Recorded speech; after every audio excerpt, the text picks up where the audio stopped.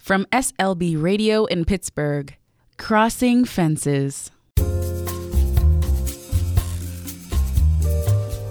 African American boys and young men creating oral history showcasing the lives and accomplishments of local African American men.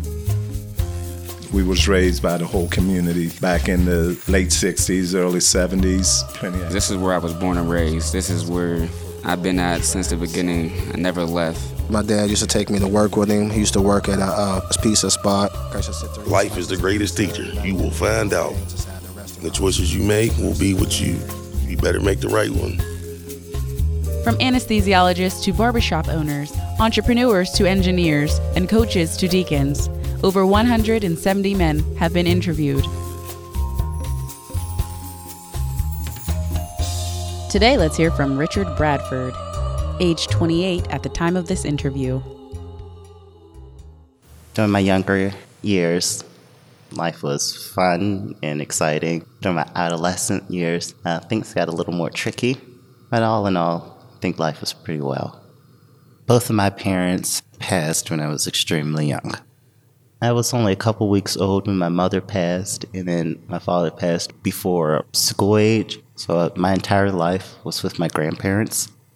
Starting off, when I came into the world, Wilkinsburg was what would have been the middle-class neighborhood for blacks.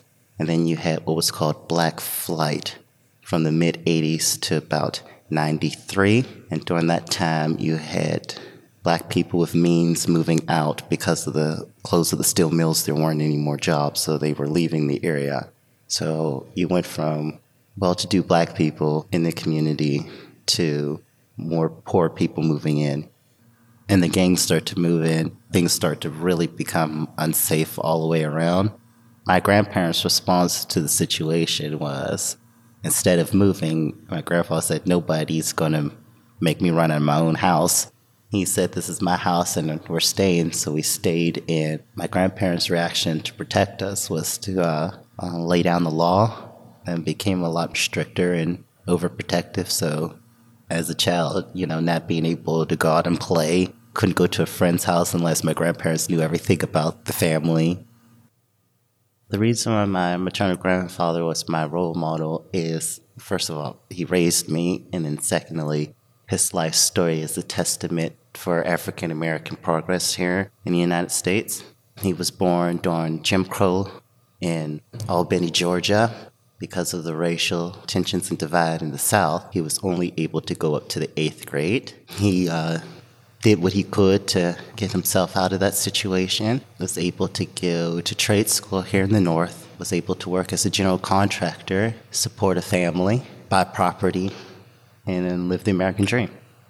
One of the greatest advices that was ever given to me was from my grandfather. He said, at the end of the day, no one gives a hoot about how you feel. So stop worrying about what they think of you and do what you need to do to get where you need to go. The plague of being a black male in America, people, no matter what, wherever you go in life, will automatically see you as a threat. And the lack of understanding how black people in our culture and our way of doing things have been in this country for 400 years. And white people in general who has no interactions with blacks don't know our culture. And every time they see things that we do that may be different from what they do, they perceive as wrong. So that's probably the biggest barrier I've had to face in my life. The changes here in Wilkinsburg overall are changing for the better.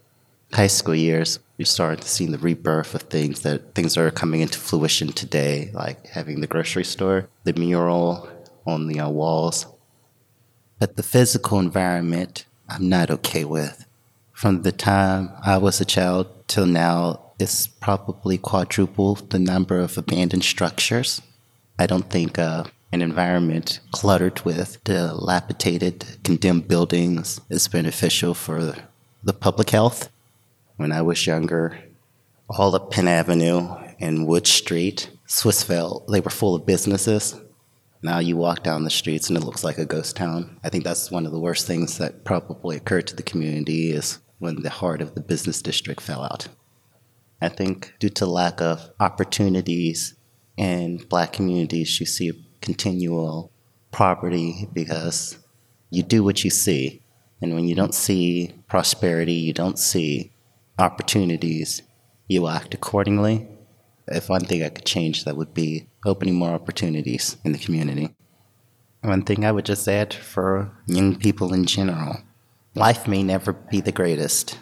You never asked born, nor did you ask the environment in which you were born into. But never become a victim of the circumstances in which you're in. Always fight for what's better. No matter what, always do what's right. Even when it doesn't appear that it's paying off. Life is so much better when you do what's right than bending the rules. Have set dreams, but also be mindful that sometimes you have to detour from your dreams. Just because you're detouring from your dreams doesn't make your dreams a failure. I just look at detours as other ways around of achieving what you want in life. This oral history was collected by youth interviewers Jaquan Betts and Sam Brown. Crossing Fences is made possible by the Heinz Endowments and was produced by SLB Radio Productions. Learn more at crossingfences.org.